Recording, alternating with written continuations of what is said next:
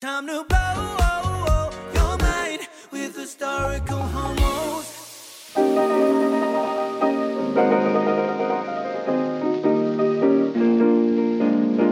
I'm in a time, needy women ain't gonna need no me.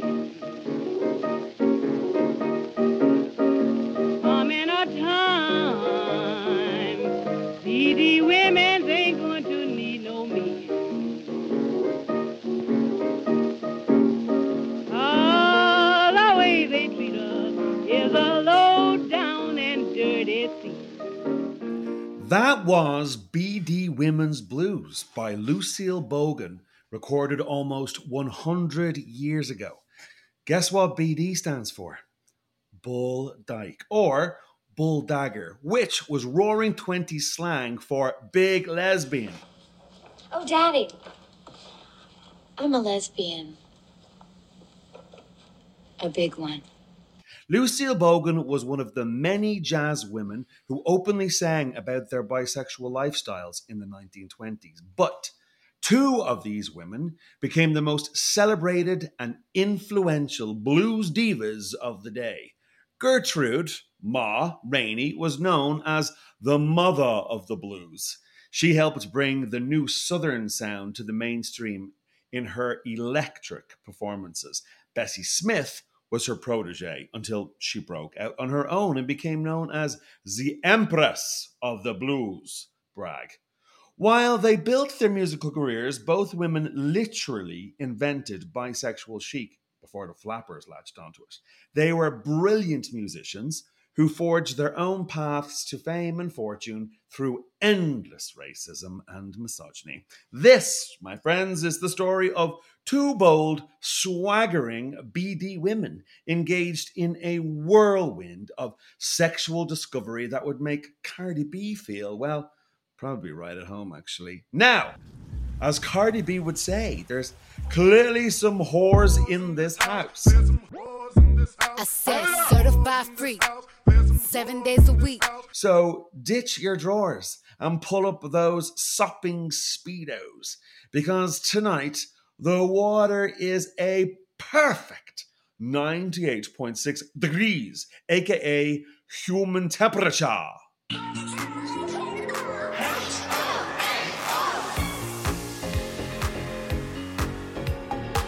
So let's go back in time and take another rewrite through our history. Celebrate ourselves tonight and cover all the things that's still a mystery. 'Cause if you think you know, you don't know, around the world we go, go, go, go. Time to blow your mind with historical homos, historical homos, historical homos.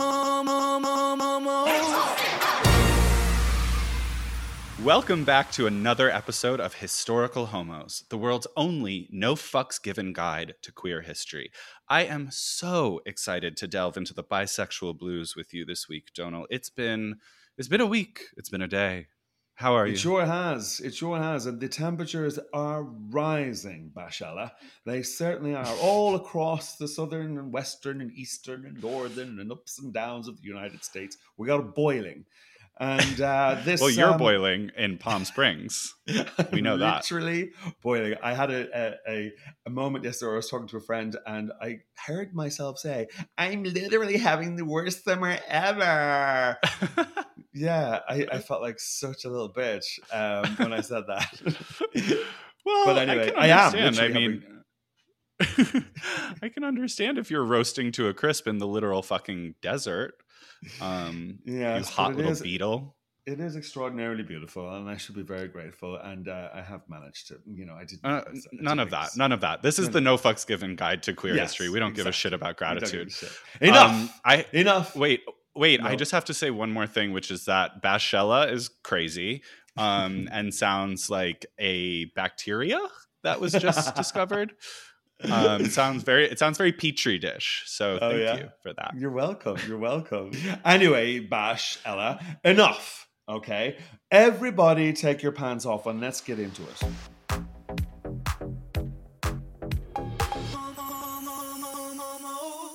So, as you know, Donal, we like to set the scene with a little bit of context, historical background, because this is a bit, and especially now that we get into the modern stories, there's so much fucking going on. So, let's just clarify where we are, what we're doing.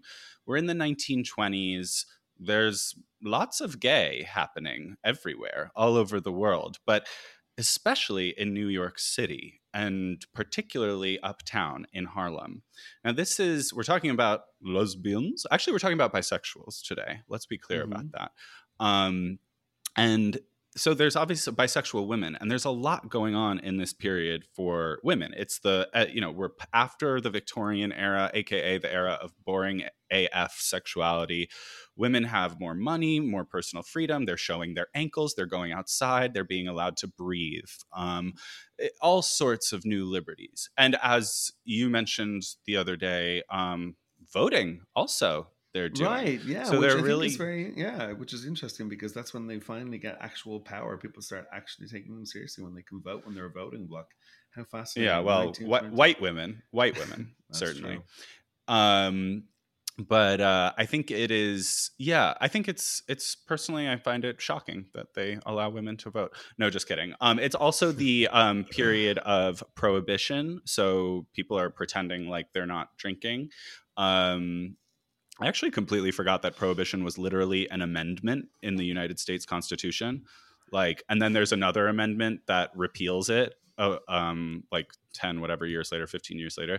I just think it's so crazy. Off the back of our Supreme Court discussion, I think it's so crazy that people are like, we can't have any amendments about guns or anything like that. But then they did one for this fucking prohibition bullshit, and that happened just fine. So the Constitution can be amended for anything, obviously.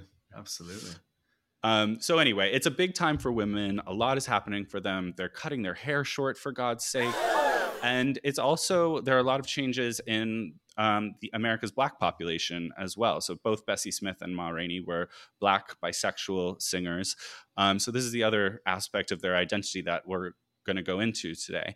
And one of the biggest changes at this time in the 1920s, 1910s is real mass urbanization, which is called the Great Migration. I remember doing that in 11th grade United States history.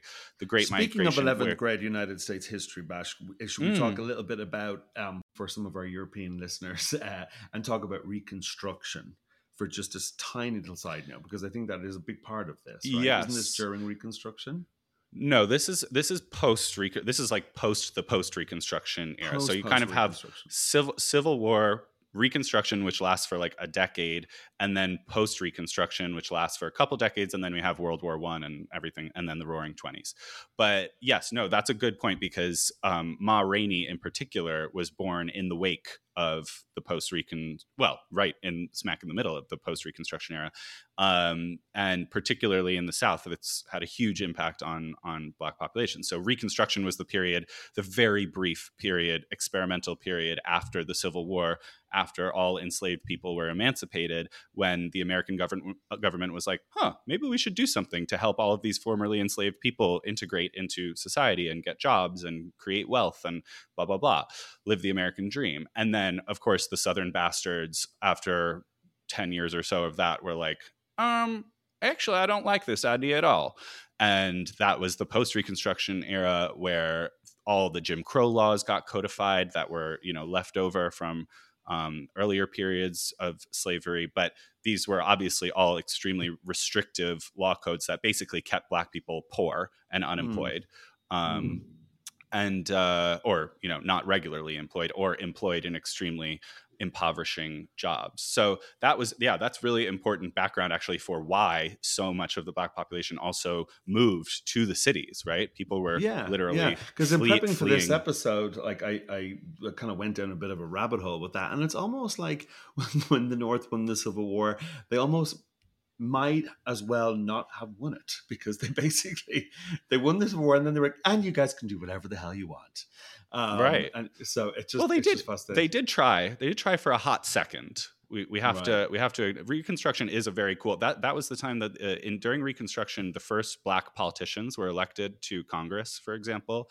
Like, there was a real, and obviously it was obviously the Black population was a huge part of that as well, right? It's not like they were just passively sitting back and being like, oh, tell us what to do. There were a lot of there was a lot of activism, there was a lot of involvement. Right. But yeah, no, I think they were I think in the post Reconstruction era, Black people were absolutely forgotten in terms of the economic equity that, you know, everyone was like, oh, you're you should be happy that you're free, basically, rather Right. than, you know. And from this milieu, Gertrude and Bessie were birthed. And then this is the time of the Great Migration, which is when a lot of the Southern Blacks migrated to the Northern states where they would have more freedoms and more economic opportunities, right? Yeah. And just to give everyone like a picture of how great the migration was, by 1920, it's estimated that there were roughly 500,000 Black people living only just in Harlem, right? Wow. So that's a pretty large population for the time. And Harlem actually became, as we all know from, you know, the Harlem Renaissance and other cool parties we wish we'd been invited to at the time, Harlem was the major leader in music, art, the literary scene, philosophy, civil rights. But actually, right before that, it had been Chicago. Chicago was the big, which was also a city with a large Black population, still today, obviously. And Chicago was where a lot of singers got their start, including another lesbian Black blues singer that we will talk about. But Harlem was interesting because for whatever reason, people were sort of accepting of sexual experimentation in Harlem. So there were all sorts of amazing things going on, like drag shows and what they call freak shows, evenings set aside for gays, lesbians, bisexuals, transvestites, transgender people. So it was kind of like, I think the vibe was, let's go up to Harlem, we'll have a good time. We can like sort of see the sexual circus up there. Yeah. And there was, you know, this circuit of drag balls that actually started. There was this one period called the pansy craze, where all of these, which is the name of my forthcoming memoir, of course. Your child. And chapter one. Chapter one, in me. which the pansy craze. To start my life at the beginning of my life, I record the pansy craze. In which the pansy finds her craze. In which the pansy is born. So everyone's obsessed with these drag balls that happen in Harlem. They also happen in Brooklyn, if I recall, but some of them are also happening at like big hotels in Manhattan at one point, like the Savoy. And all of these like famous people are starting to show up at, you know, and a lot of white people are starting to come to them, and suddenly it's not just like this sort of fringe thing that's happening in Harlem. So they actually become quite like well attended, and there are all of these oh my god, I forgot about this. There are all of these headlines about which I can see, and of course, visual medium. I chose to put a picture into this podcast, but one of the headlines just reads "Fag balls exposed," which has the other best connotations. 3 words. Yeah. And then there's all this stuff. I mean, all these headlines where they're calling gay people like queers and fairies and blah blah blah. So it's like obviously extremely bigoted and crazy and horrible. But there's also like a lot of visibility, I think, at the time. At least there's really starting to, like, these subcultures are really starting to develop. And part of that, I would say, is this idea of like bisexual chic, which Black women literally invented. Yeah, I did. And these are 2 of the Black women that invented it in America, where, and I mean, it was happening in Paris as well, in Berlin, in all of those places, Vienna.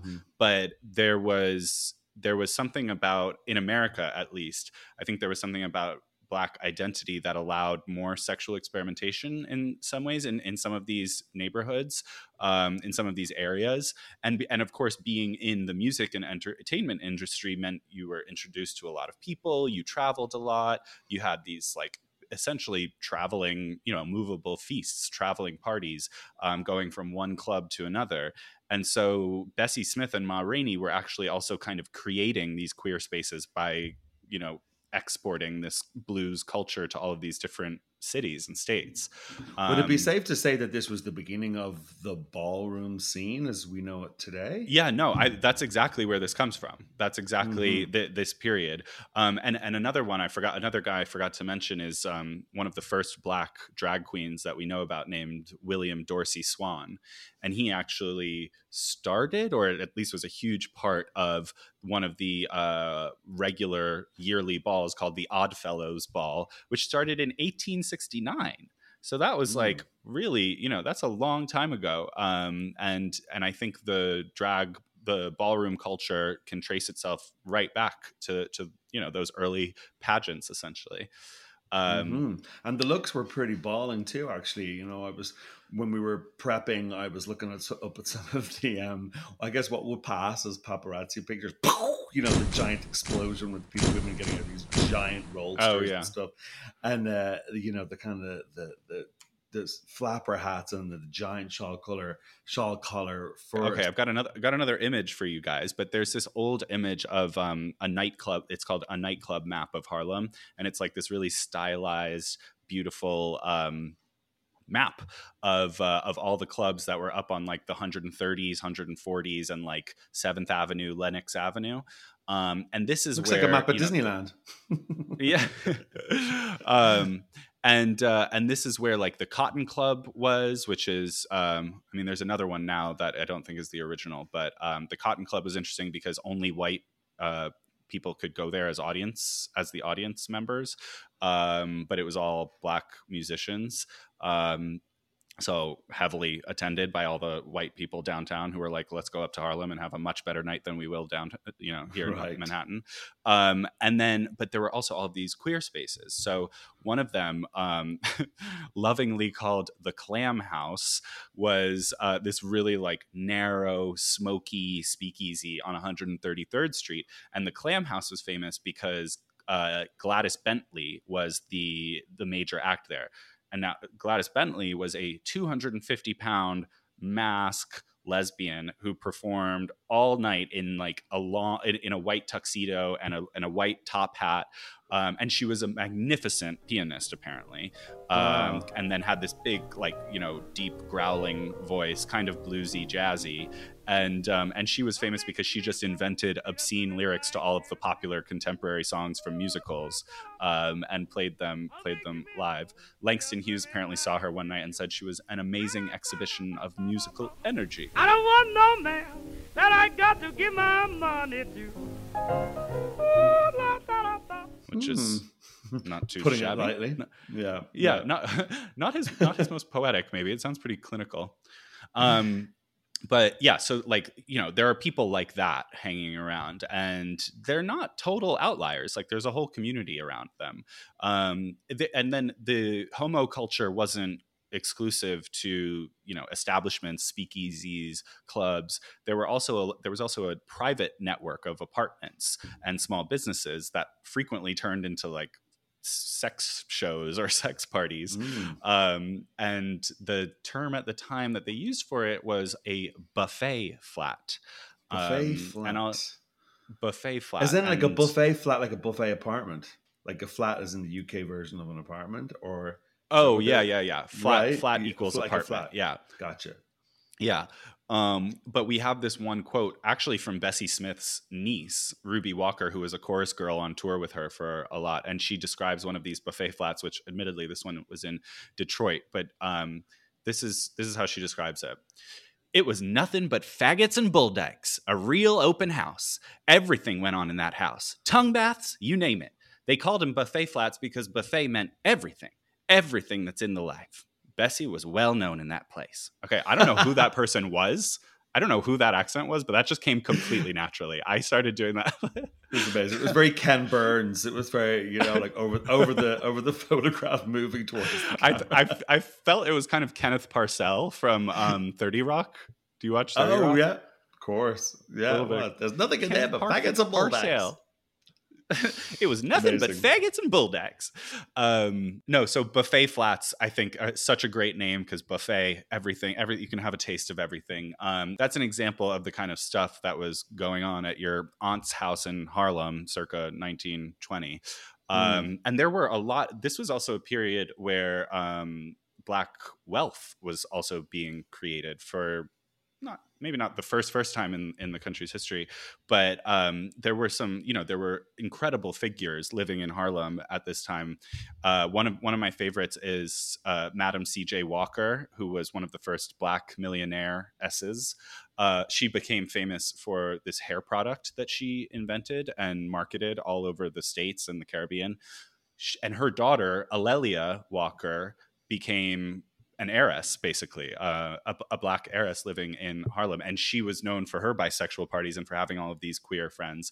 And Harlem was, of course, full of all of these other queer luminaries like Langston Hughes, who we already mentioned, the poet everyone knows from those two poems that everyone reads in second grade, and Claude McKay, another poet, Countee Cullen, another poet, Mabel Hampton, who was a lesbian activist and chorus line dancer. All of these people, and Alain Leroy Locke, who was a gay philosopher and wrote something called The New Negro, which became a sort of manifesto for the Harlem Renaissance in 1925. He was very gay and ran the philosophy department at Howard University, which is a historically Black university. So super talented people all smushed together in Harlem, having a gay old time. And then the sort of darker side of this is all of the kind of like white voyeurism and sexual tourism that was basically happening, because white people in the mid 1920s sort of realized that the party is up in Harlem. And in many ways I think there's an element of kind of using Harlem and other Black neighborhoods as kind of fringe areas where you're allowed to go wild, where you're allowed to experiment sexually. So there's a kind of not so great side to all of this, I would say. And I think the last contextual thing that's really important is we are still operating in a world where there is no fully formed gay or lesbian identity. It's starting, and there's a lot of background psychology that's going on, sexology, a field, a word we don't really use anymore today, but was basically sex psychologist. And there's a lot of discussion around what classifies someone as a homosexual or an invert, or any of these words that they came up with. You remember in our second episode, Donal, we talked about Aeonism, which was the word that one of them came up with based on the Chevalier d'Eon. So we're in the post-Victorian era of like taxonomies and classification, and everything gets a little label that means something specific. Yeah, it's interesting because, if you look at what was going on around the same time in Berlin and the Weimar.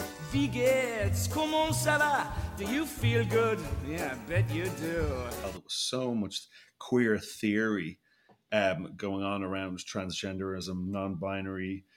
And there was actually there was a particular clinic that was opened. I can't remember the names of the doctor. I think there were maybe a couple actually in Europe where people, or there were at least a couple surgeons who started performing sex reassignment surgeries. That's what happens in The Danish Girl to Lily Elba, bravely played by straight actor Eddie Redmayne. And also whom I cannot stand, by the way. Can I just say that? I can't fucking stand. I don't know what it is about his dumb little face, but I just want to squish. He's very pouty, isn't he? It's almost like they grow those actors somewhere. Like, I mean, they all just come through this like industrial mill of like English upper class like perfection and annoyance. Oh, like quirky English, quirky freckly English twinks. Yeah, no, there's definitely a factory somewhere. But speaking of white sexual tourism in Harlem, because I just want to touch on a little bit of F. Scott Fitzgerald, because he kind of like forged the American soul a little bit during this time with the Great Gatsby, and they touch on that a little bit. It must have been quite it must have been quite the destination. It must have been very prevalent. I mean, it must have been known not just in New York City, but also all over the country, that this was the place to be. This was the tone that was set and all the rest of it, because they do talk about like going, to hear music up in Harlem and all that. But also the musicians and the dancing and all the rest of it around it must have just been such a scene. Yeah. So yeah, you're right. It would have felt very new. Like because only 30 years ago, women were wearing like floor length bloody dresses. Like it's Pretty 30 wild years change. before this period. Yeah, yeah. Yeah, no, I know. Not even 30 I, years, right? I was like the 1990s floor length dresses. No, not even No, 30. that's Not even. totally true. Yeah. Hemlines That's jumped like 3 feet in the space of 15 years, darling. plummeted. No, I think that's true. And I think this is basically the time in which New York kind of becomes New York, when all of the things that we think make old New York, like Broadway, Harlem, all of these, cultural kind of like explosions really start to gather steam. But that said, it wasn't all about Harlem. Ma and Bessie actually got their start in the South, of course, where the blues was born. And let's take a little trip down there now. I'll set some fire and it don't water around. Okay, so first we have to talk about Ma Rainey, the mother of the blues. And Ma, I'm trying to think of who the modern equivalent would be, but Ma is different than Bessie for me because Bessie was all about the voice. Bessie is really the Whitney Houston. She's about the emotional power of her voice and really the musical quality of her voice. When you listen to the recordings between the two, you can tell Bessie is kind of more the singer, but Ma was more the performer, I think. And she became popular because she had these incredible lavish shows I don't know if lavish is the right word, but she had these incredible electric shows full of energy, and she was basically a symbol of economic independence in the post-Reconstruction Black Is she the Lizzo? South. Is she the Lizzo of Oh my God, yes. So good. Yes. Kind of. She's giving you like this concert is actually church, like that kind of vibe. Like, what do you it's think all of that about us controversy all together. around? There's like all that controversy around Lizzo now. Apparently, I'm sorry, I don't put her. any stock in that whatsoever. Like, I'm very Lizzo, skeptical. Yeah, Lizzo could piss on a baby and I would still love her. I just saw her at Glastonbury and she was incandescent. She rocked. Yeah, I just don't believe that whatsoever. She has such a like pure soul. So yeah. Okay, amazing. Yes, insight. So Ma Rainey is the Lizzo of 1920s blues, specific. But she becomes really famous because she obviously exemplified the life of the blues life. She was born extremely poor. She was born Gertrude Pridgett, actually, around 1886. We don't know the real year that she was born, in Columbus, Georgia. And her parents were actually traveling musicians. So she was in the life from the beginning. And this was also the era of vaudeville, when all of these shows were not just musical concerts, they were comedy shows, they were variety shows, basically. And Gertrude, or Ma Rainey, as she became known in 1904 when she married Pa Rainey, William Pa Rainey, clever name there, Pa and Ma Rainey. She discovered the blues in one of her traveling troupes on this vaudeville circuit. And actually that whole circuit went back to the days of what are called minstrel shows and minstrel troupes, which were originally white people in blackface putting on these extremely racist shows about mocking Black people, and they were sort of early musicals. And then after the Civil War, Black musicians reappropriated that form and sort of turned it into their own thing and toured in their own minstrel shows. So so this is what you were talking about before. It was kind of like the in-between period that Ma Rainey grew up in, between the 1920s glitzy Great Gatsby and the extremely dark, economic reality that was Reconstruction and post-Reconstruction America. Now they don't really have an exact date for her birthday, right? They're not, because the records for women and children, people in general, of this particular economic situation, where it was just pretty much, there's not a lot of records around this time for when people born and when people died, unfortunately. Yeah, and I mean, when I say she was born poor, I mean she was born dirt poor. Like, right. They had nothing. They were traveling artists. Like, so she moved around a lot. She got started singing at around age 14 or somewhere around there. And because she discovered the blues so early, I think she must have been maybe 16, 17, when it's believed that she sort of first heard this sound. She grew up with it to some extent as a musician, and she helped evolve it. She helped bring it to the mainstream. So Ma Rainey is like really a kind of an ancestress of a lot of modern music, as a lot of blues musicians are, many of them black, many of them forgotten because white musicians took over in the 30s, 40s, 50s. But she really helped evolve the sound. Audiences loved her. She apparently met Bessie Smith in around 1912, 1913, and became Bessie Smith's vocal coach, and maybe also introduced her to Diddling Ye Old Chorus Girl.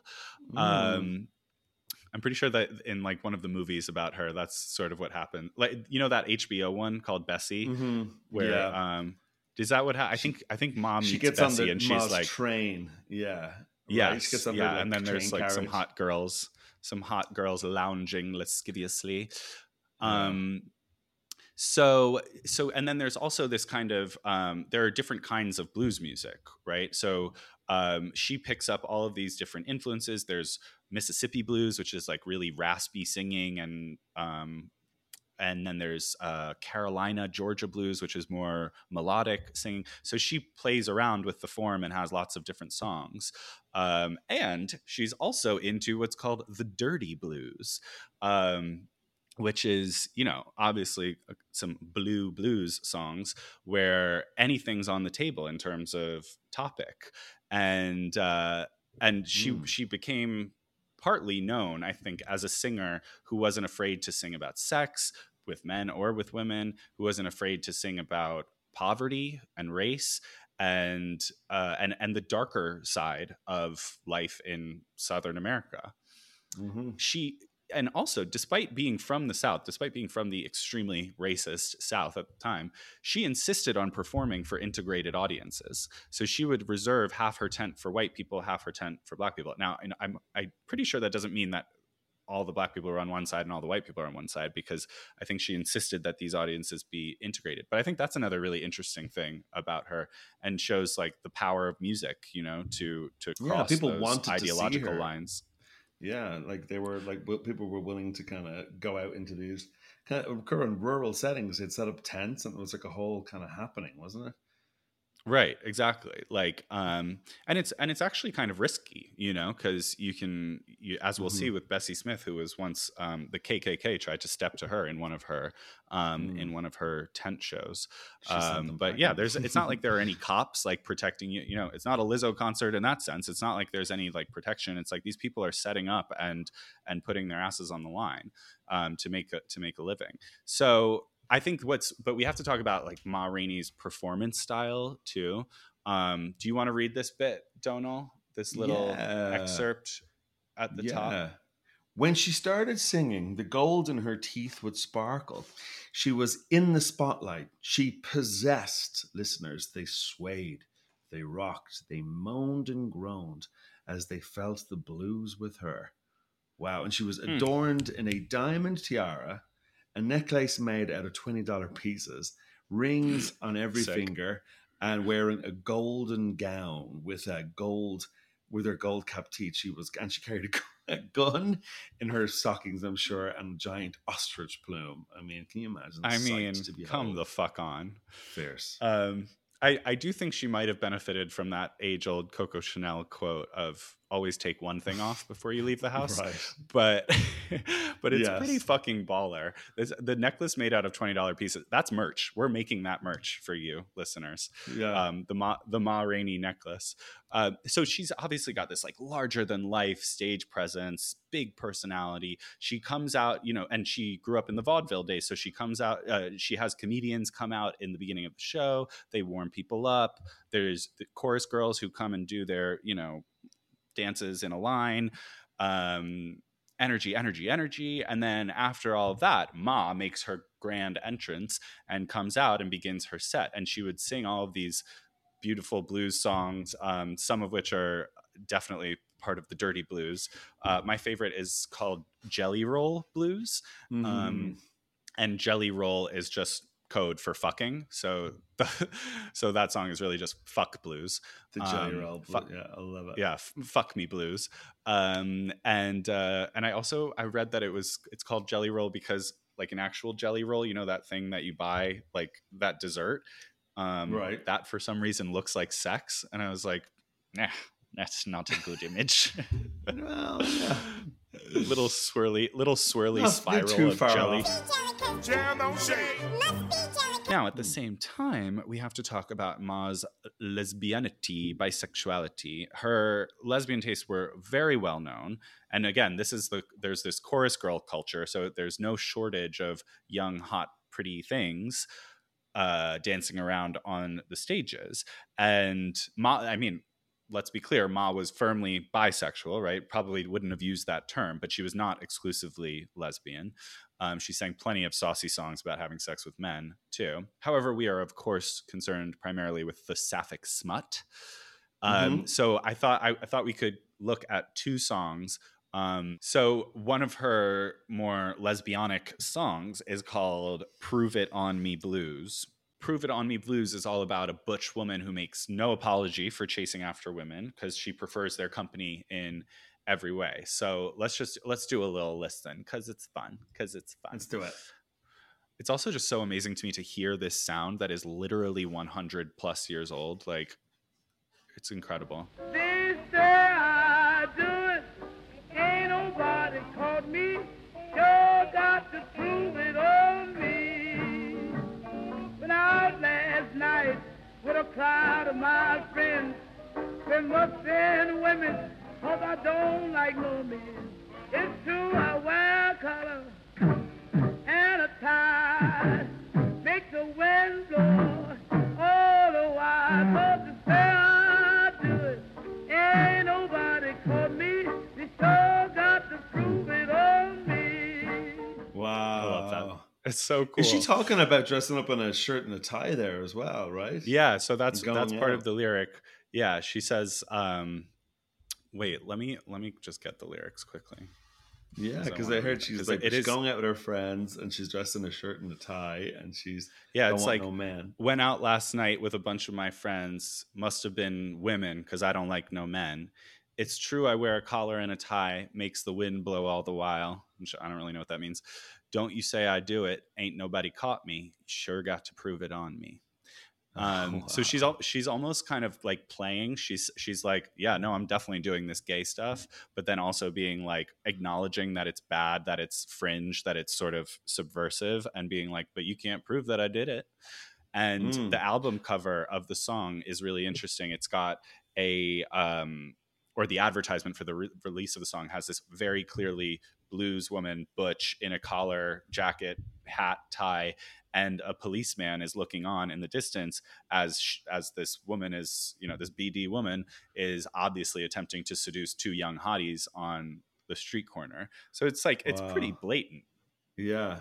It's interesting because it's almost like it was such an innocent time. It was almost before anybody could really knew what she was kind of talking about. It was so kind of subversive. She was almost pulling like a fast one on the censors and the general public, right? I mean, people knew what she was talking about, but like the sense, I see what you mean.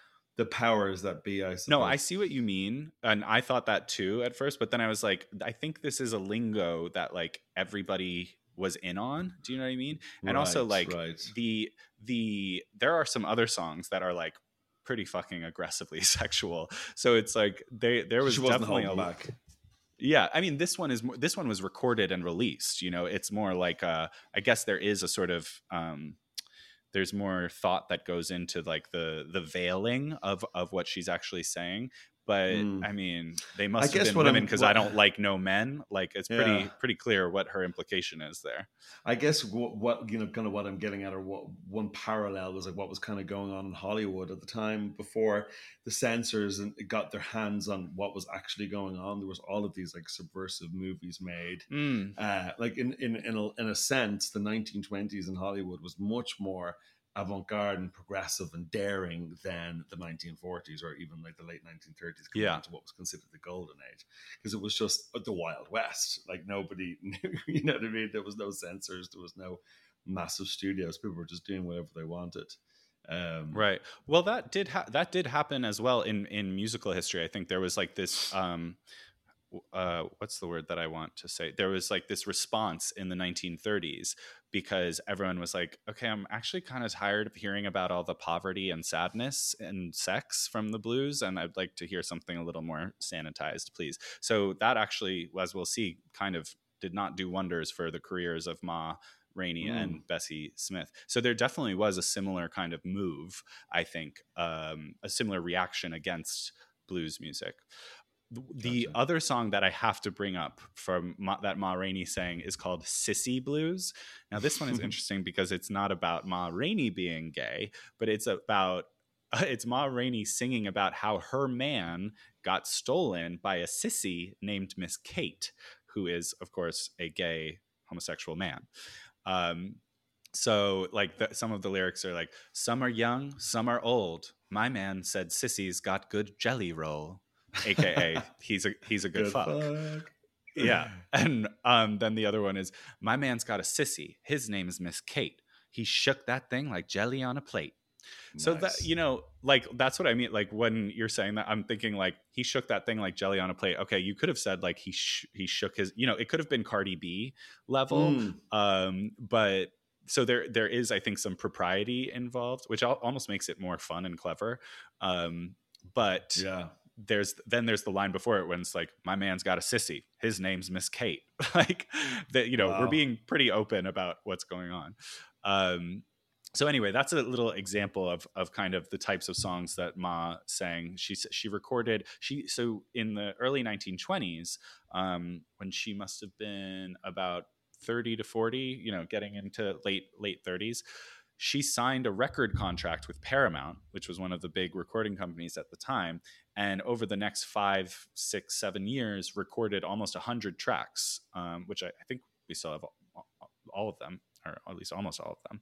And these record companies marketed these tracks to Black communities primarily. So they were sold as, they were called Race Records, creative title there. And they were destined for Black markets, but Black markets, not Black markets. They were destined for Black communities. That was the target. But they obviously ended up selling a lot more, and they really influenced the musical culture of the time. Like that's what helped propagate the sound of the blues, which is really interesting. I think that's probably why the blues is so influential on like rock and roll and stuff like that, because it was the first musical style to be picked up that was really, propagated in that way. And on these tracks, she performs with Louis Armstrong, with Thomas Dorsey, Fletcher Henderson, all of these like big names in jazz music and the blues. And she also made a nice amount of money too. They sent her on tours. So this really changed her life, and she was able to accumulate some level of wealth. But it was nowhere near as much as Bessie Smith, fellow bisexual empress of the blues, who we turn to now. I got the world in a jar, the apples in my hand. I'm gonna hold it and tell you, then come under my command. Like we said, Bessie Smith was more the Whitney Houston of the two, right? She's got the beautiful warbling voice.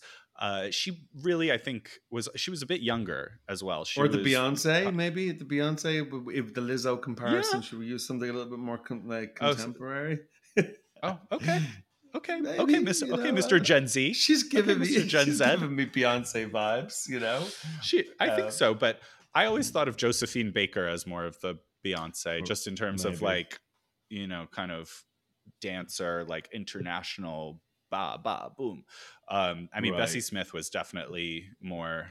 Well, not that Whitney Houston was international too, but anyway, I think it's just more because when you listen to Bessie Smith, like it is much more about the voice, I think, and she just had this sort of raw emotional power in her voice that she Mhm. was known for. So she was born in Tennessee in 1894 and similarly grew up very poor. Her father was a minister, but he died when she was like 4 or something like that, so very young.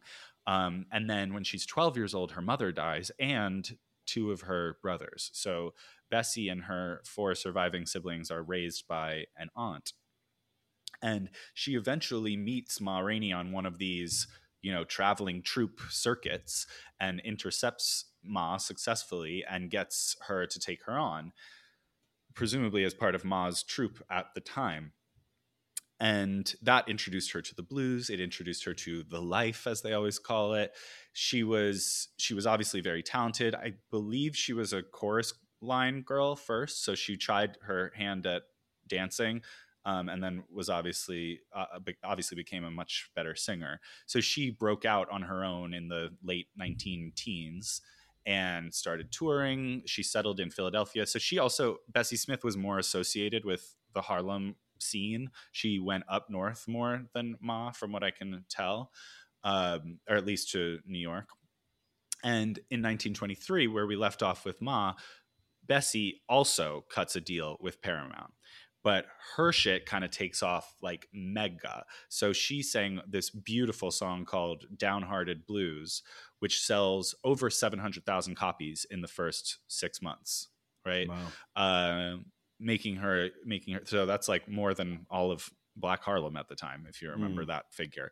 So I mean, it makes her a star. She makes a lot of money. I think they sell 2 million of those records in the first 2 years or something like that.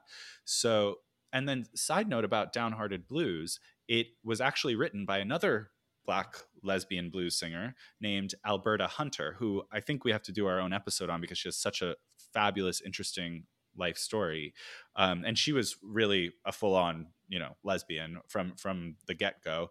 Grew up in the Chicago musical scene, then moved to New York, and she was a songwriter, right? So there's this recording of her from later in the 70s where she's like, "Thank God for Bessie Smith because I wrote that song and she made me, all my money." Because she got a cut of those 2 million records. And But it's a fun fact. We actually have in one of our movies that we made with our production company, the Shuru Process.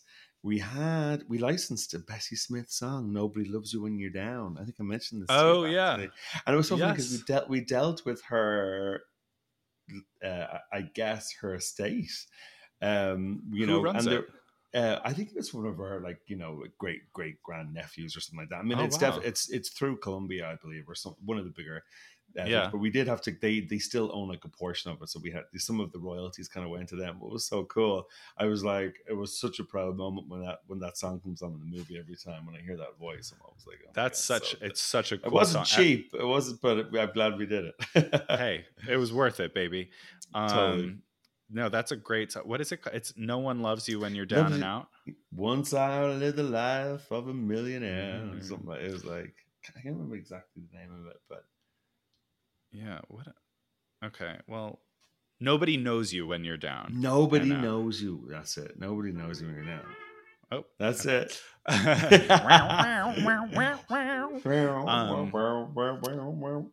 So Bessie kind of like Bessie kind of skyrocketed, I think. She definitely put her time in, just like Ma, but she really became a celebrity. One of the first, Black female celebrities in this country, especially in the arts. So that's always amazing to me, just on its own. She also made a ton of recordings, 160 in total, where she was accompanying Benny Goodman, Louis Armstrong, Fletcher Henderson, again, like all of these big jazz musicians. So, they had kind of parallel careers in a way, but Bessie Smith really took off. And part of that was her touring that Columbia sent, or Paramount, whichever one it was that she signed with, that the tours that they sent her on. So she started her own company, Bessie Smith and the Harlem Frolics. She had her own custom train car, just like Ma Rainey did, designed to get her and the troupe all over the country. And there's this story that I mentioned really briefly before, but I can't remember where she was. I can't remember exactly where she was, where her show was. but the KKK showed up outside of one of these tent shows, and she marches right up to these racist fucks, shaking her fists, stopped the show, and then says this. So, Donald, take it away. This is the account Well, from I'm Angela playing Angela Davis. Davis. Yeah, I'm Oh, of playing Angela course. Davis. Well, you, Yeah, you both yeah. have the same hair. All of the Angela Davis quotes I'm reading, okay? Literally channeling Angela Davis, okay? She stopped within 10 feet of them, placed one hand on her hip, and shook a clenched fist at the Klansman. What the fuck you think you're doing? She shouted above the sound of the band. I'll get the whole damn tent out here if I have to. You just pick 'em up the sheets and run. The Klansman, apparently too surprised to move, just stood there and gawked. Bessie hurled obscenities at them until they finally turned and disappeared. Through sheer force of personality, she dispersed the KKK. For That's real. incredible. Like, isn't that Yeah, incredible? I mean, she amazing. obviously, I'm sure she had a sold out show backing her up behind her as well. But I mean, the bravery, the gumption, the Mm. gall of just Mm. running out there and you just pick up them sheets and run. I love that line. That's all they were, Amazing. those Klansmen, is just a bunch of sheets. Yeah. So she obviously had a real big personality, and she liked her drink, she liked her men, she liked her women. It's right around this time that she in fact breaks Ma Rainey out of jail, or bails her out of jail, after Ma is arrested for hosting a lesbian party in her apartment in Chicago. So just a reminder that yeah, it's all fun and games, blah blah blah, until the cops show up and arrest you for being queer. That's the kind of shit that was happening. So the other side of Bessie's bisexual life is her marriage to this man, Jack Gee, or G, Gee, Jack J, and they had what can only be described as a extremely mutually abusive relationship. There are all of these stories about their crazy back and forth. Jack was obviously a crazy, aggressive narcissist, but Bessie was no, calm, cool cucumber herself. There was a story about how she had been there was this story about how Bessie had heard that Jack had been messing around with a chorus girl while she had been in New York doing some recording. And she gets back to her train car in Ozark, Alabama. She finds the girl. She hears this rumor. She finds the girl, just believes it immediately, finds the girl, beats the shit out of her in front of everyone, and throws her off of the parked train car, throws her out of the thing. A very Beyonce move. And then Jack comes running and is like, what the hell's wrong with you? Blah, blah, blah. And she starts chasing Jack with a loaded gun, shooting at him as he runs down the tracks to escape her. And people said that she missed on purpose, but she in fact did empty the entire round in his general direction. So that was pretty fucking wild. And then the best part is she takes her train and the whole troop and just gets the fuck out of Dodge and leaves Jack there, presumably with the hussy as well, who got kicked out of the parked car.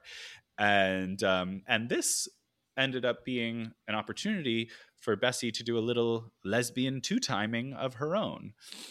All right. So now we getting into it, baby. So Lillian in Lillian Simpson, this is one of Bessie's chorus girls, and in 1926 they start sleeping together. It's like Christmas 1926, and we know this all from a firsthand account that was taken from Ruby Walker, who was the niece, Bessie's niece, that we mentioned at the top of the episode. And by January 1927, they're in St. Louis. Ruby is sharing a room with Lillian, Bessie's lesbian lover, and Bessie one day marches in and just kisses Lillian full on the mouth in front of Ruby. And Lillian's like, what? Don't play around with me like that. Like, what are you doing? And that sets Bessie off like crazy, because she was obviously like a total alcoholic narcissist herself. And she screams at Lillian, I got 12 women in this show and I can have one every night if I want it.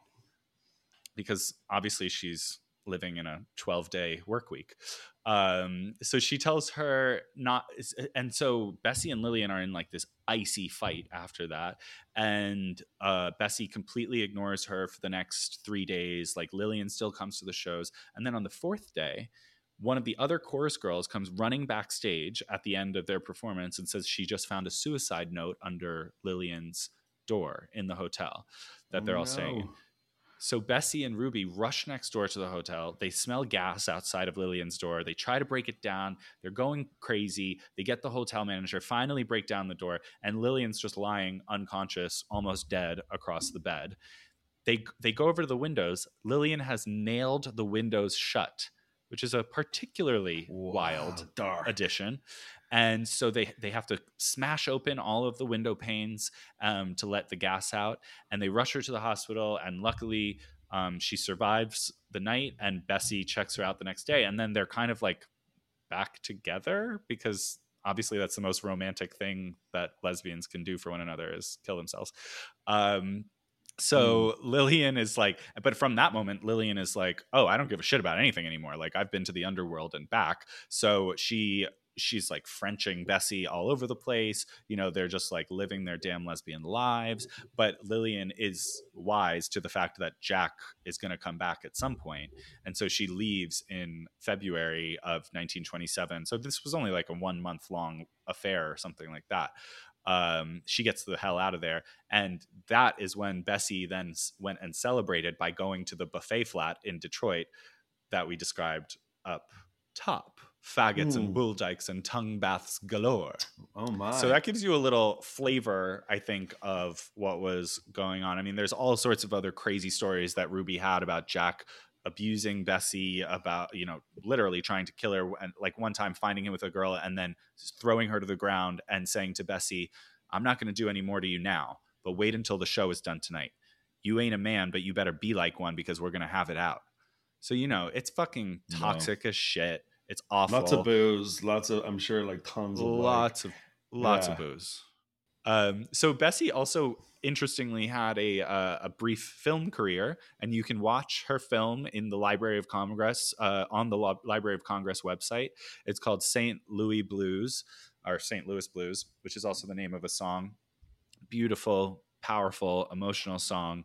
But this movie, it was all black actors. It was filmed in Queens in 1929, just before the stock crash. And it's kind of an incredible, it's so eerie to see. I mean, I got to be real with you. She's not a good actress, but the singing scene is amazing. She sings this song in the movie. And it's just, it's the most like, but it's like you're saying, I mean, for us that, you know, go into the lives of these figures, it's rather surreal, and it kind of takes you by surprise to see them there recorded on camera, moving, walking. You know, you can see the beads of sweat on their forehead. It's crazy, because it just makes everything less abstract, and it puts things in such a reality. You're like, wow. I know. Yeah, no, it's beautiful. It's and that's what I love about, you know, once you get to a certain period in history. I often think about this in the future as well, that like people from 500 years hence, if they're still around and not totally boiled to death in Palm Springs desert like you, are going to be able to. Who knows? See. We might still be around, Bash. If those pills take version of us. No, but I just think that's so amazing that people will be able to see the world 500 years ago. I mean, I think it's amazing that we can see the 1940s, you know, these little windows into history. Anyway, the Great Depression hits. Poetry. I'm a poet. What can I say?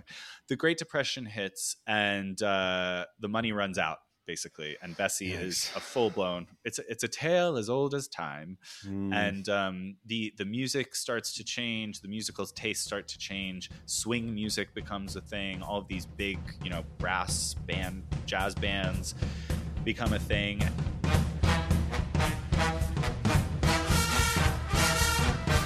And people are just not as interested in the more raw themes of the blues. They don't want to hear about poverty, oppression, and the cruel world when they are all fucking poor. Yeah. And then there's also cinema and the movies, which kind of kill vaudeville in those circuits and start to eat away at the musical shows and all of that. So this touring life also takes a hit economically.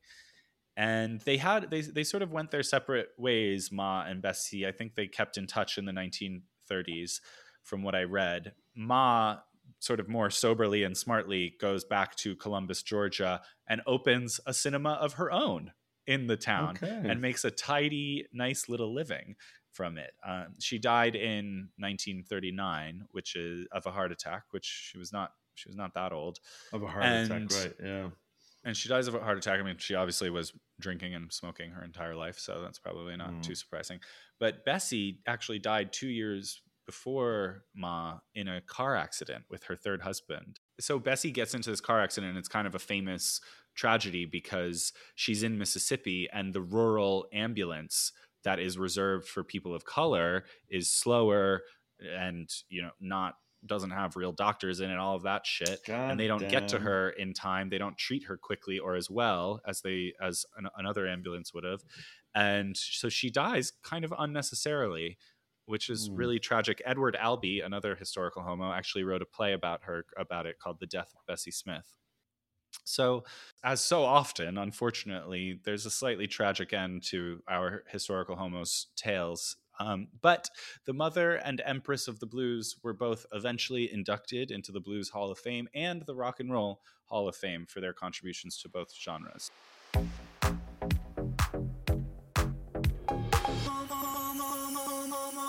If we could do our short, gay, caffeinated wrap-up, aka Why Should We Care? I think that this is really a completely only if I get to be Angela Davis one more time, please. you know you will. That's why you got this job. Smell, and I don't know what the award ceremonies are for podcasts, but I smell one. I smell a podcast Emmy. And the nominees are Donald Brophy's Angela Davis. Oh yeah, I can see that now. That would go down very well.